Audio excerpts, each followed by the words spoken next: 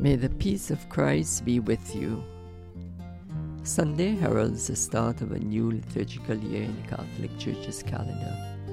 When we started this podcast on Easter Sunday this year, we hoped and prayed that God would guide us on this journey and allow us to continue to bring our psalms to you. As we begin a new year, we are filled with gratitude for the grace with which God has blessed us as we grow in ministry.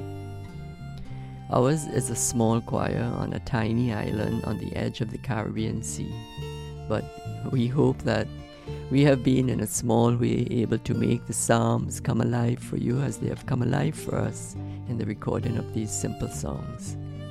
This music is free for liturgical use or for your own personal reflection.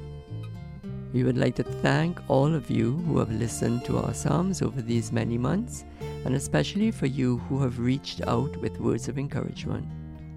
Your support is greatly appreciated. Should you want to reach out to us, our email address can be found in the episode notes below. So, may the Lord bless you and keep you. May the Lord make His face shine on you and be gracious to you.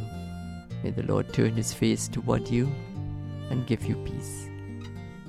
From the choir of Our Lady of the Rosary, St. John, Barbados.